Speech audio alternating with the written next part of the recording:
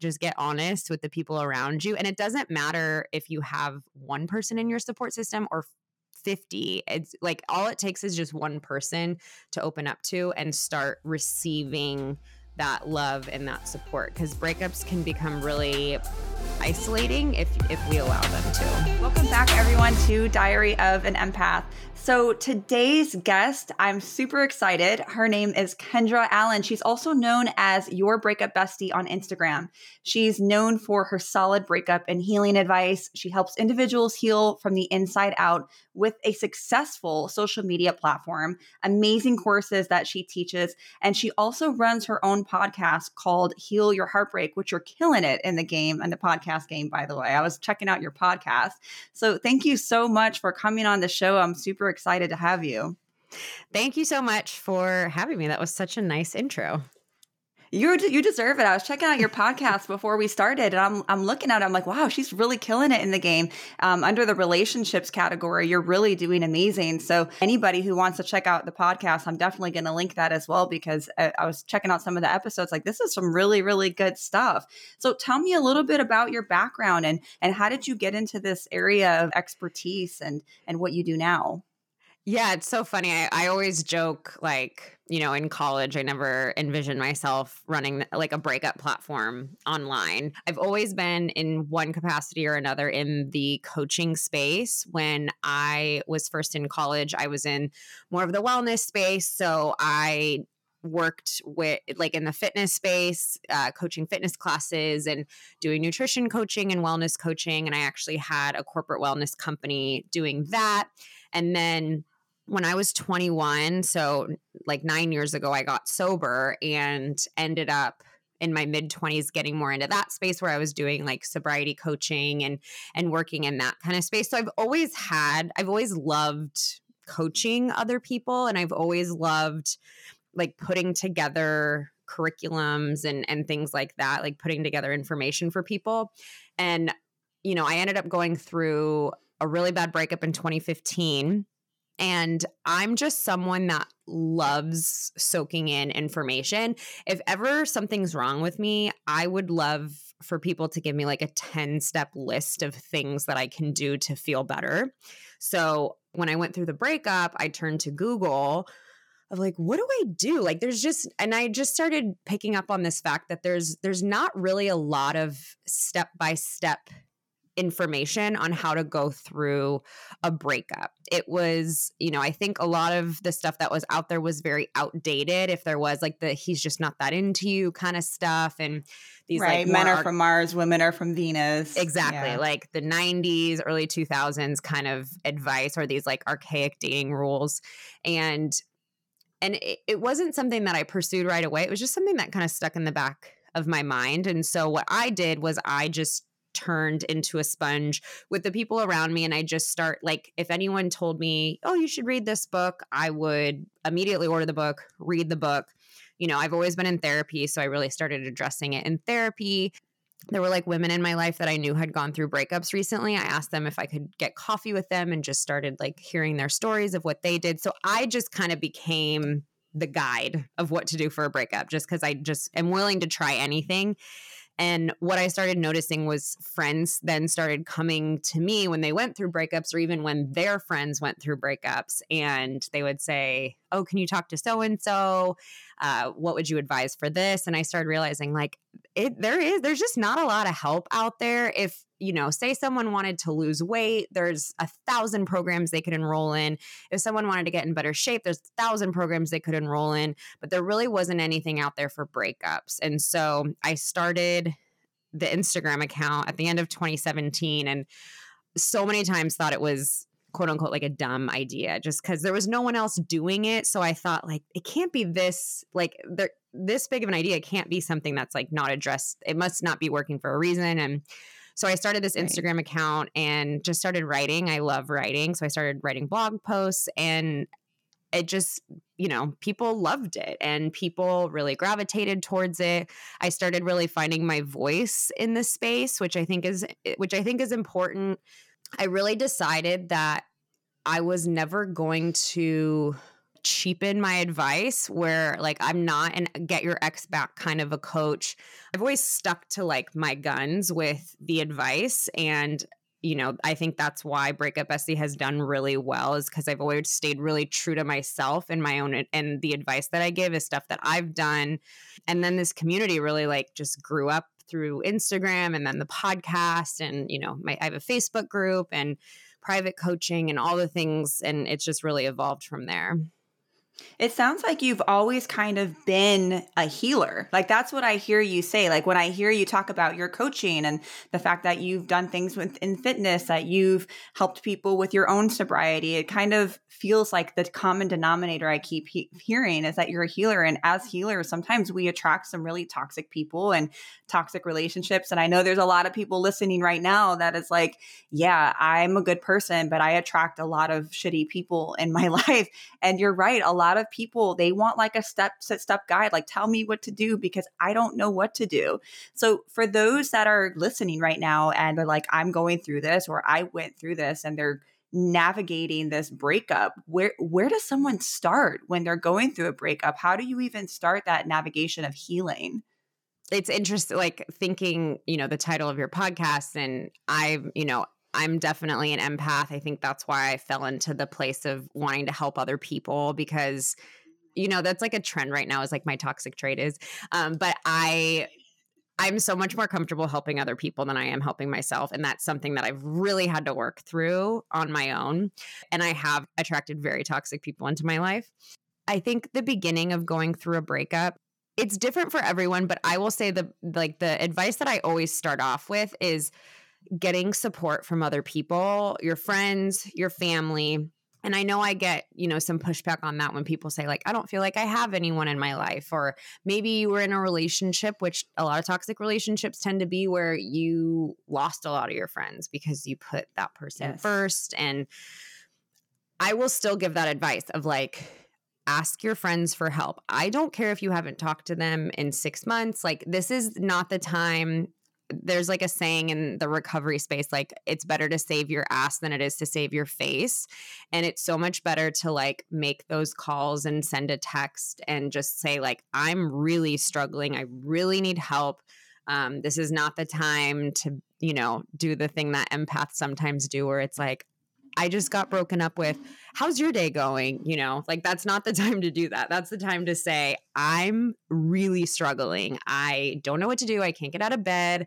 I haven't eaten in a couple days. Like just get honest with the people around you. And it doesn't matter if you have one person in your support system or 50. It's like all it takes is just one person to open up to and start receiving that love and that support, because breakups can become really isolating if we allow them to. Yeah. And I think a lot of breakups, when you're going through that, it can mimic clinical depression. And you mentioned something that really stood out to me, which was, sometimes in relationships, especially when we're navigating getting out of toxic relationships, they oftentimes are very isolating, especially when you're dealing with a narcissist or somebody who's abusive. They isolate you from the people that you love. And there's those feelings of guilt. There are those feelings of shame with, well, how do I explain myself? I'm ashamed of who I become. I have ashamed that I have limited myself from my family and my friends and the people that I love. They're not going to want to hear from me. They're not going to want to talk to me. And so it's that level of what do I do from here? And I think that you made an excellent point with that, because that can be really hard to navigate and try to mend those relationships. But I think you're right. Oftentimes you'd be surprised that the people who truly love you will likely open their self up right back to you. The people who really matter and who are really important in your life are not going to shut that door. So even if you can find that one friend, I know for me, I had one really, really close friend. I've been friends with her for like 17 years. And I was in a very, very toxic and narcissistic abusive relationship for a long time. And navigating and leaving that relationship, I felt extremely isolated from everyone that I knew. But she was that one person that was, no matter what, she's like, well, you know what? These were your choices. These were your decisions. There's some type of lesson for you to learn. I'm here for you. And I'm still friends with her till this day, but I don't think she really realizes how much she impacted me at that time. She's probably going to listen to this and know yeah, she's such a dear friend. But I think you're right. You really need to just kind of focus on navigating back into those relationships. I hear a lot of people tell me sometimes that they don't know what's normal and what's not normal because they feel like they're the only ones going through this. And I think a lot of times we are the main characters in our own stories, right? But we forget that other people oftentimes go through the same things that we do. And we forget that some things are really normal to go through. So I know that this is probably something that's come up for you. So what do you say is normal to go through a breakup, if you want to call it normal? And what's maybe something that you need to maybe seek therapy or get extra help? Yeah, I love this question because I'd say a majority of my DMs are filled with, is this normal? Like ... kind of thing. I get asked that a lot. So I would say two things. The first is I really caution people. Like, I always chuckle to myself when I get DMs where people will say, I love all your advice, but my breakup is so different. And I'm like, I get it. It's important to honor your experience and it's important to process what went on. But I believe there's a danger in believing you're different because you're less likely to take advice. You're more likely to feel lonely. And at the end of the day, I could line up 5,000 people going through a breakup. And there are 5,000 different stories as to what caused the breakup, what was the relationship like. But if I asked you what you were feeling and what you were experiencing post breakup, I could really categorize it into like less than 10 things because the experience is very universal. So I do tell people that, like, be really cautious if you find yourself saying, but I'm different. But, and someone gives you advice and you say, but that doesn't apply to me. So I do think I always like to bring that point up. When it comes to what's normal, most everything's normal. Most every feeling that you're experiencing is something that someone else is going through. Again, like I said, there's so many different circumstances that cause breakups, but the feeling shameful, hating your ex's guts, but would love to hear from them and see them again. That's normal. To feel completely crushed, but also kind of relieved. That's normal. Like, all these opposing emotions are very normal. Whatever you feel towards your ex, even if you are coming out of a narcissistic relationship where it's clear as day, writings on the wall that your ex was not a good person, except you miss them and would take them back if you could, that's also normal. So there are very few situations where I will say that is abnormal. What I will say is there's a difference between what's normal and what's necessary. So someone will say, it's been over a year, I'm still not over my ex. Is that normal? And I will say it's normal in the fact that a lot of people do feel that way. Is it necessary? Probably not. Like, there's probably something that you're missing in your healing journey that's keeping you stuck a year later. But it doesn't mean that you're abnormal. It just means that you're probably missing something in this like grand puzzle that we call the healing process. I think too, depending on where you're at in life, right? How have you managed your coping strategies? Are you in your 20s? Have you had life experience? Do you have a good support system? There's so many outlying factors that stem into this puzzle of life and how we navigate relationships and how we navigate breakups. I know that when I went through my breakup, I was in my 20s. I didn't have a huge support system. I was navigating life outside of the military. I was so alone and I was the main character in my own story. And in my head, I'm like, there's no one else that's going through this because I'm the main character and my feelings are all that matters, because I just didn't have enough experience to understand that there's a lot of other people that are going through the same exact thing. This is nothing special. Yes, it's valid, but you're not the only one.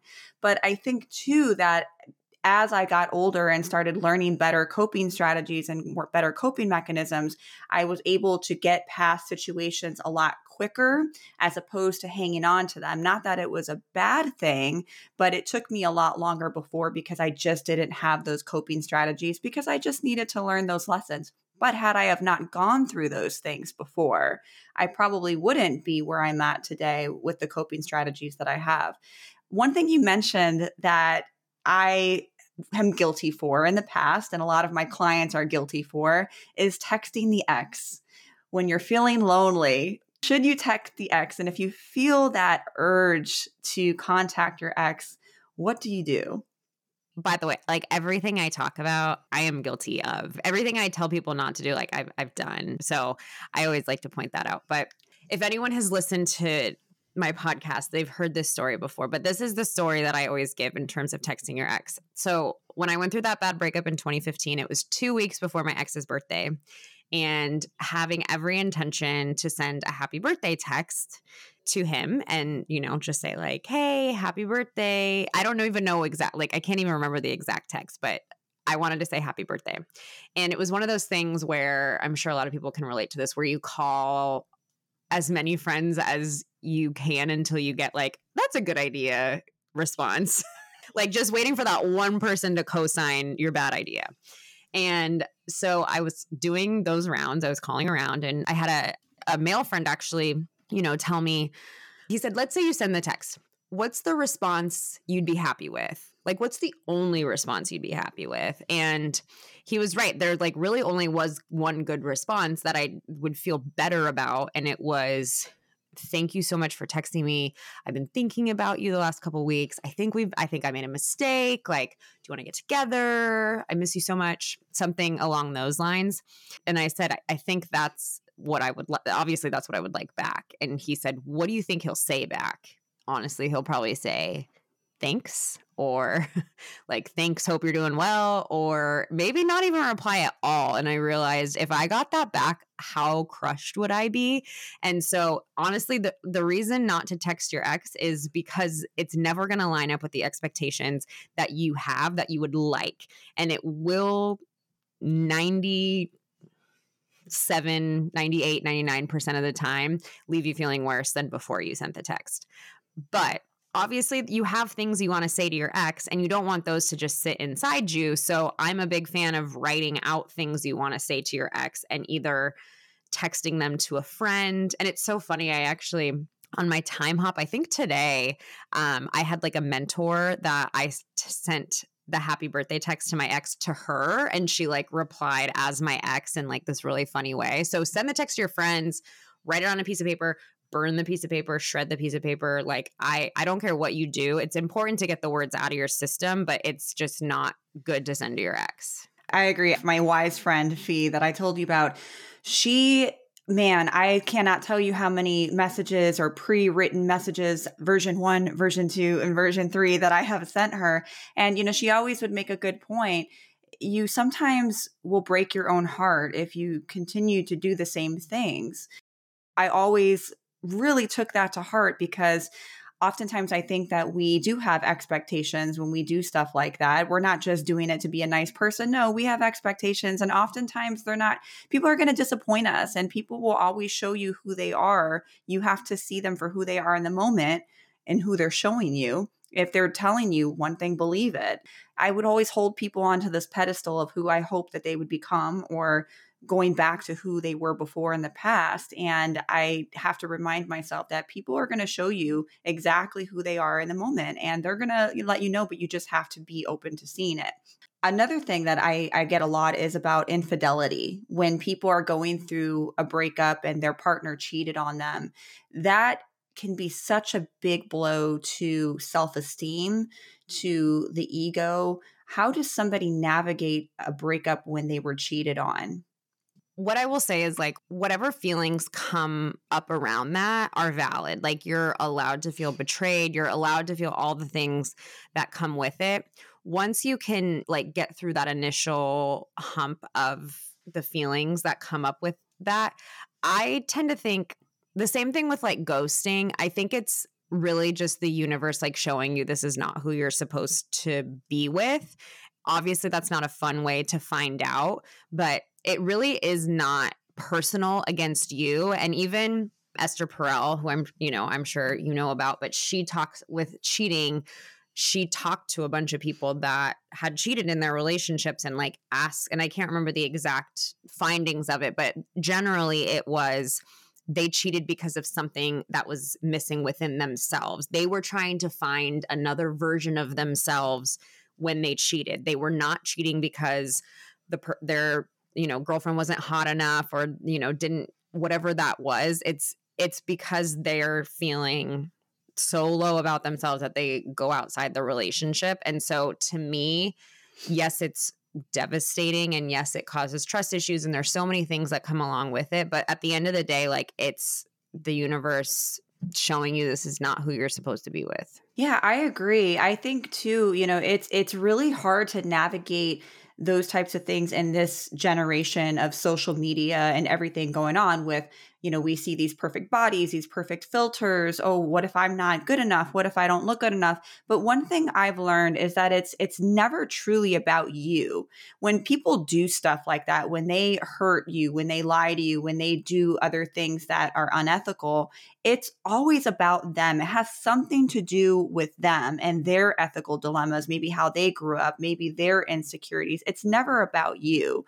And that was something that it took me a long time to like come to a realization with, because I've been cheated on. I've come into contact with not just sexual relationships and intimate relationships, but even friendships where I always feel like I'm the person giving more or doing more. And I'm always the person that kind of gets shitted on or taken advantage of.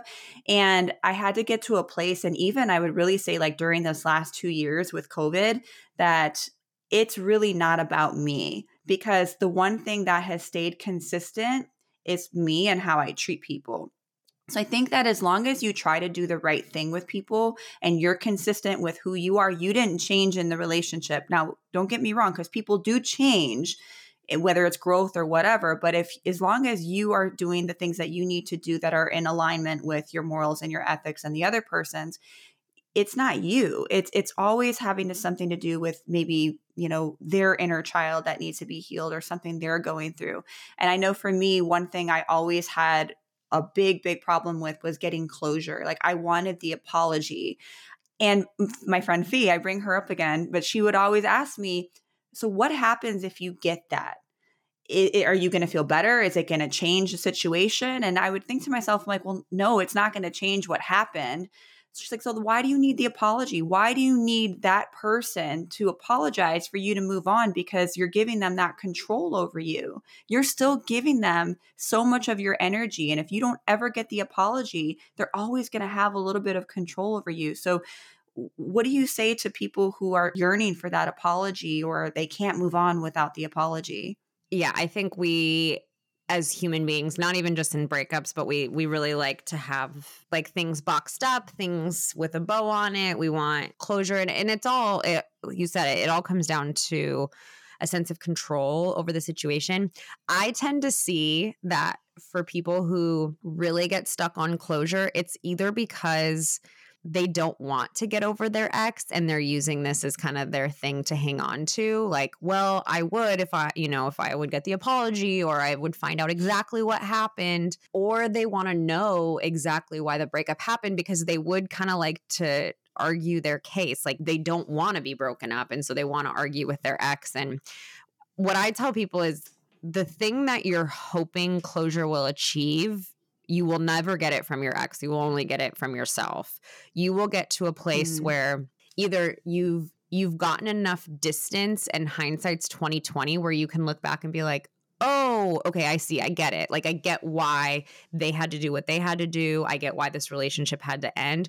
Or you get to a place where you're like, I still don't exactly know why the relationship ended. However, I know that I'm not supposed to be in that relationship anymore, and I know that I'm better for the relationship ending. But I believe everyone gets to that point if they allow themselves to. So I always say, like, you give yourself closure. That's what it comes down to. When it comes to apologies, I don't know. It's interesting. Sometimes I like to remind people that I think if you got the apology for your ex, it would actually make it a lot harder to get over them.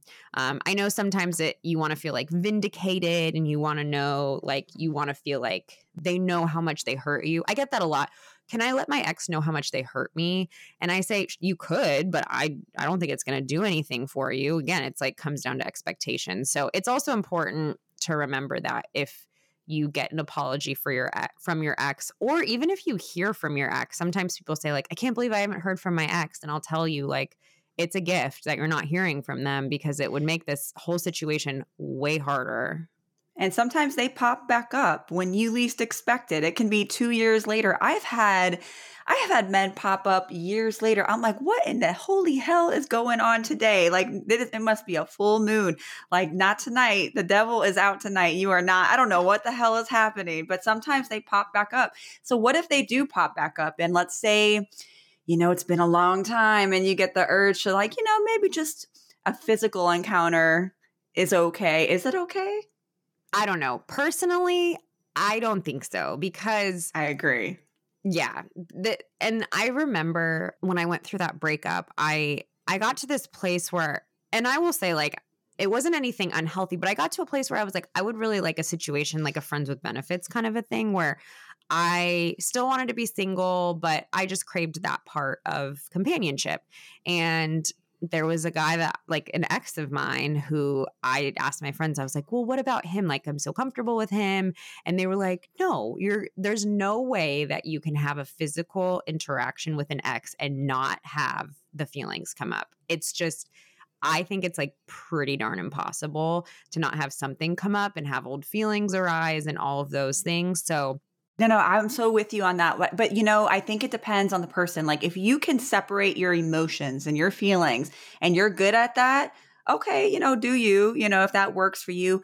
I cannot separate them. And so for me, like if I'm having sex with somebody or if I'm intimate with someone, it's because there's already some type of feelings or interest there. Once those feelings are gone for me, there's no going back. And I'm not going to lie, I'm pretty grossed out with all of my exes. So I don't think I would.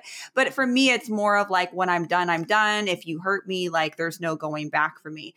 But I think that maybe, I don't know, in some instances, it could potentially be somewhat safe, but you would have to have really, really good boundaries. And I've even seen people that, they've stayed friends with their exes. I personally, I guess I haven't really dated the most greatest people in my past. So there's no need to stay friends except for, me co-parenting, and we're better friends now than we ever were before. But I've seen some people that are able to navigate that. And so what do you think about being friends with the ex and how do you navigate that?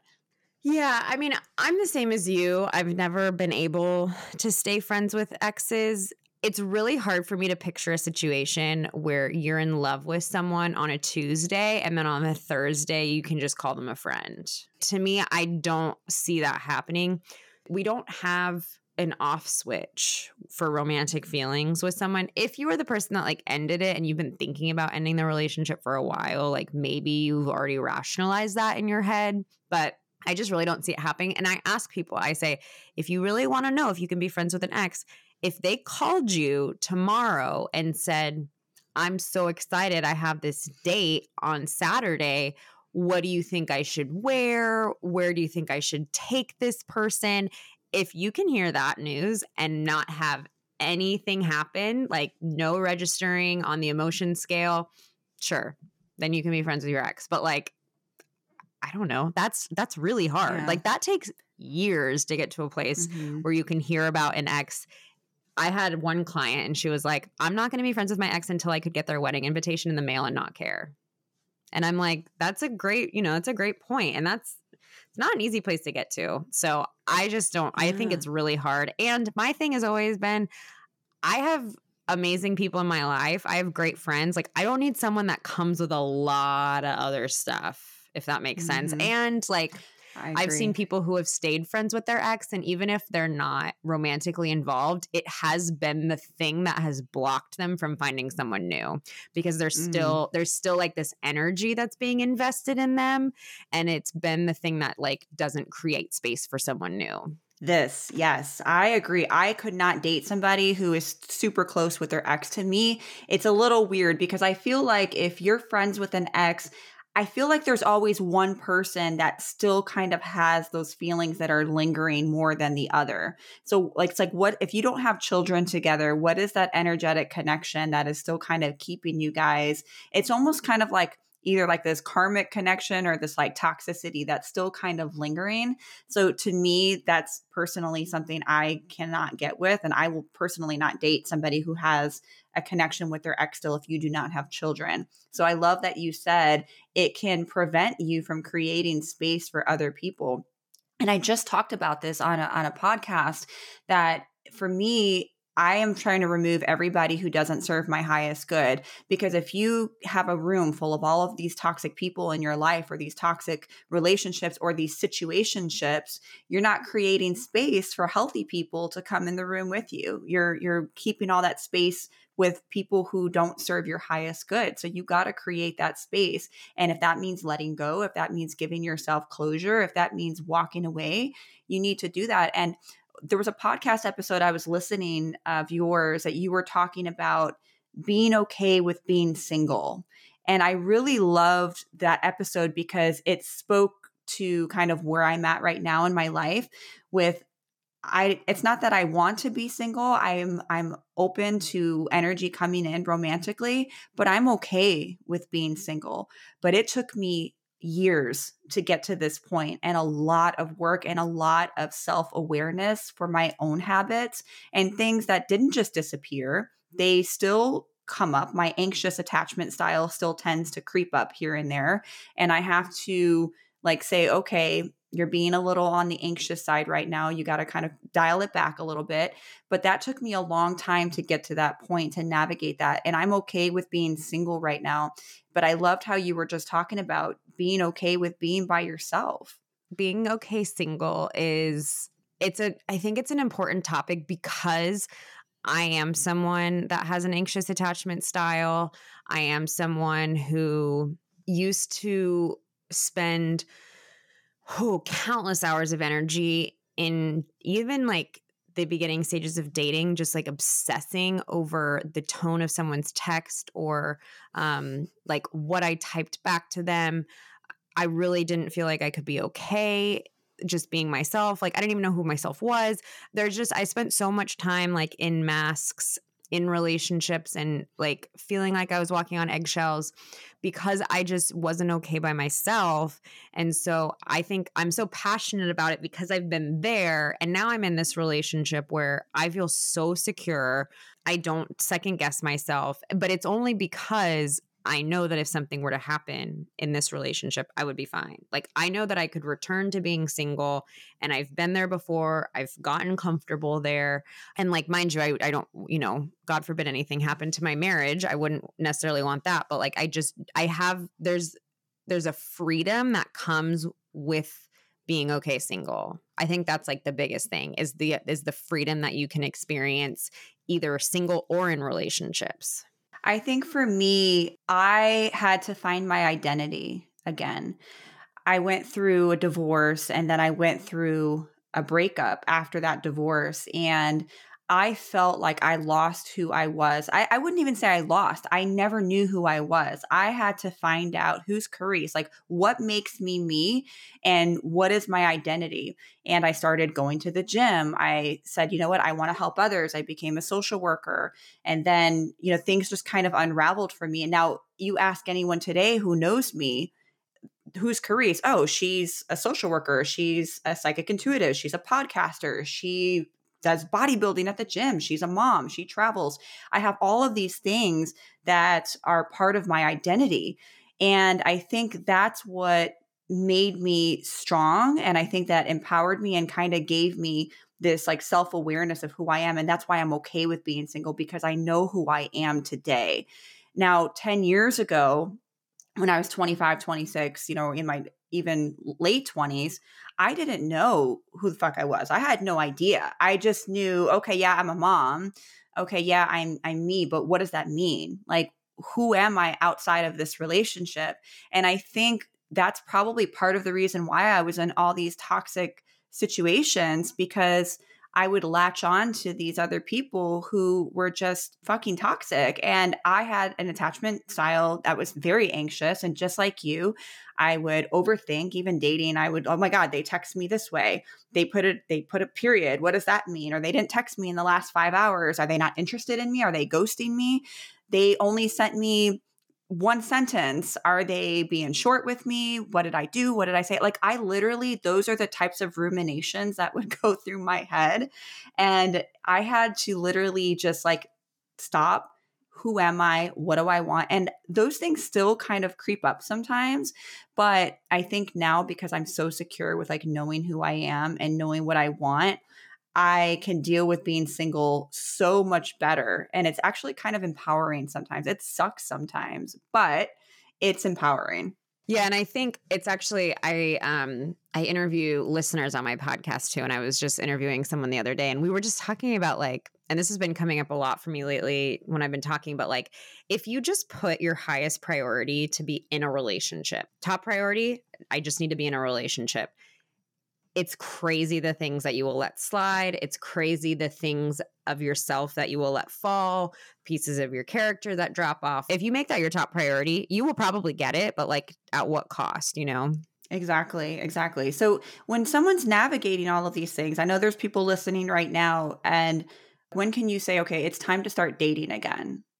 When is it good to get back into the market? Because I see a lot of people, I'm not going to lie, even in my own friend groups on social media and just, you know, in general, they hop from one relationship to the other, and no judgment because I know every situation's different, but it happens a lot. People are afraid to be alone and they jump from one thing to another. And I'm like, damn, I can't even find a date. Like, so, you know, what is a good time to wait or to get back into the dating field after you've gone through a breakup?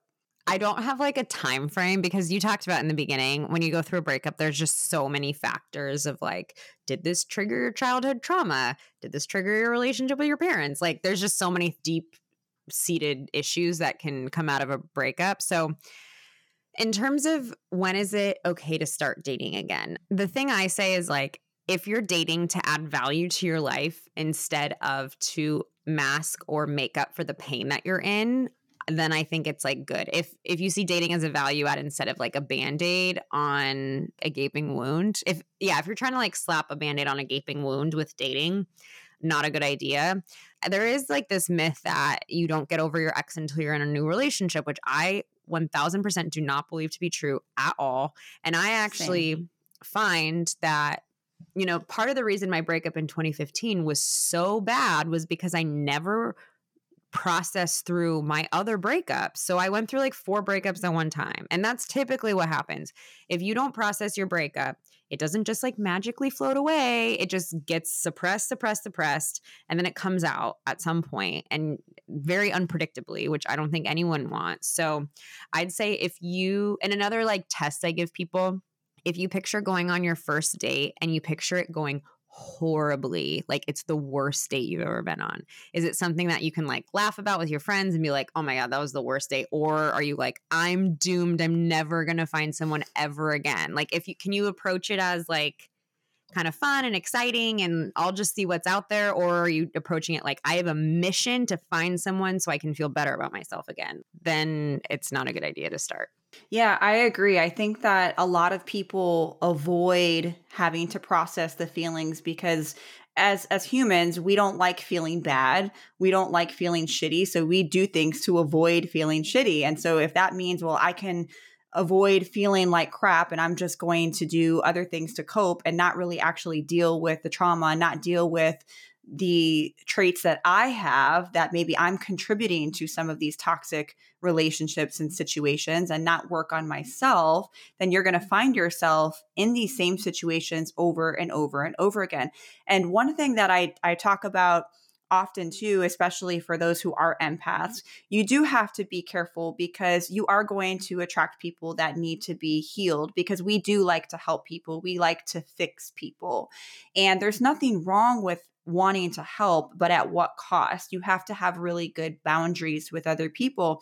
And boundary setting is not just for other people, but it's for yourself. Like I have to set boundaries with myself all the time to say like, okay, well, no, if this person's not going to make this effort, this is where I draw the line.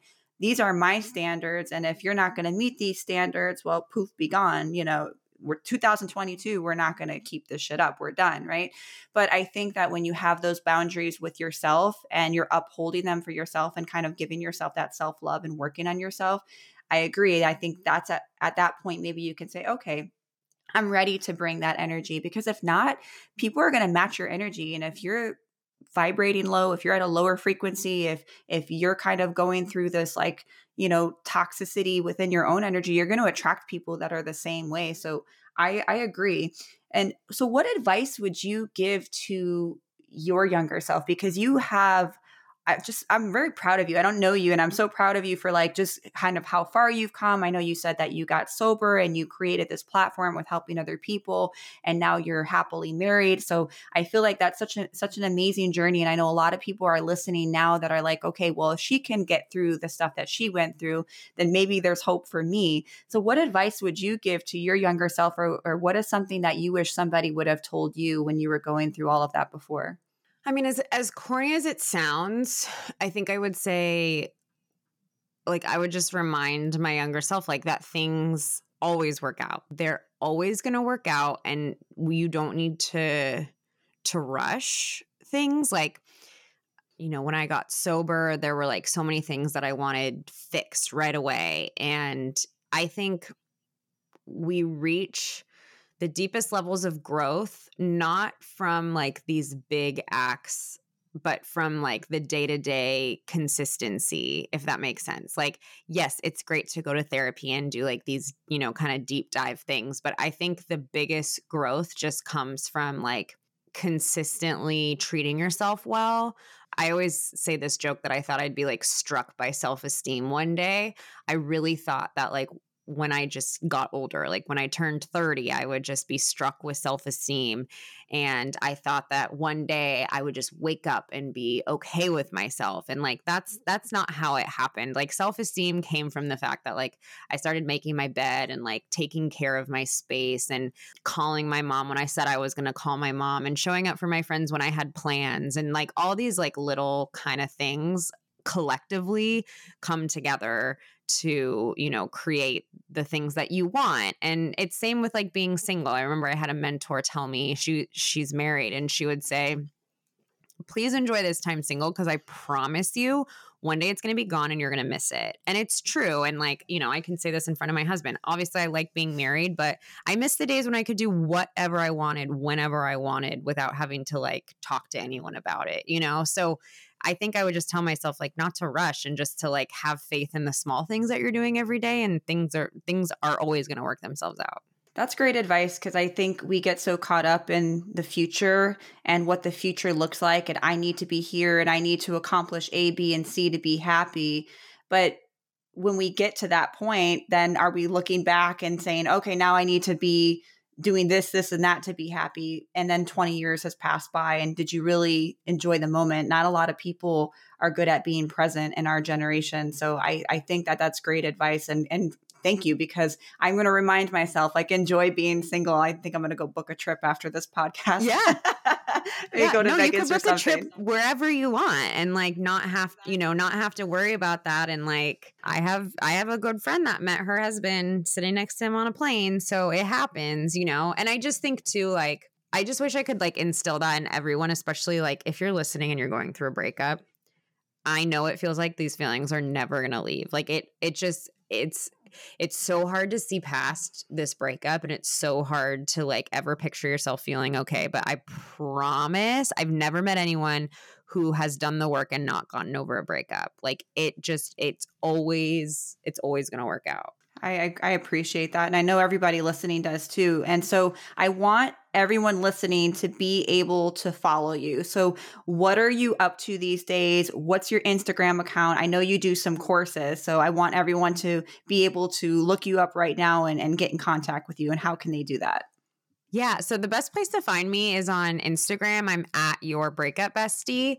And you can find all my courses there. Yeah. So I do have 4 different courses. And then I also have, if you're someone that's having a hard time not reaching out to your ex, I have a 30-day no contact challenge that's really helpful for people. And then you can find my podcast on there, which is Heal Your Heartbreak. And yeah, but Instagram is the best place. And I post 5 days a week on there. So I'm pretty active on there. And I think you have a free journal too, a free workbook that I saw too, which I think is really interesting. Awesome. Okay. Well, I'm going to link everything for everyone to find you or to get in contact with you if they need to.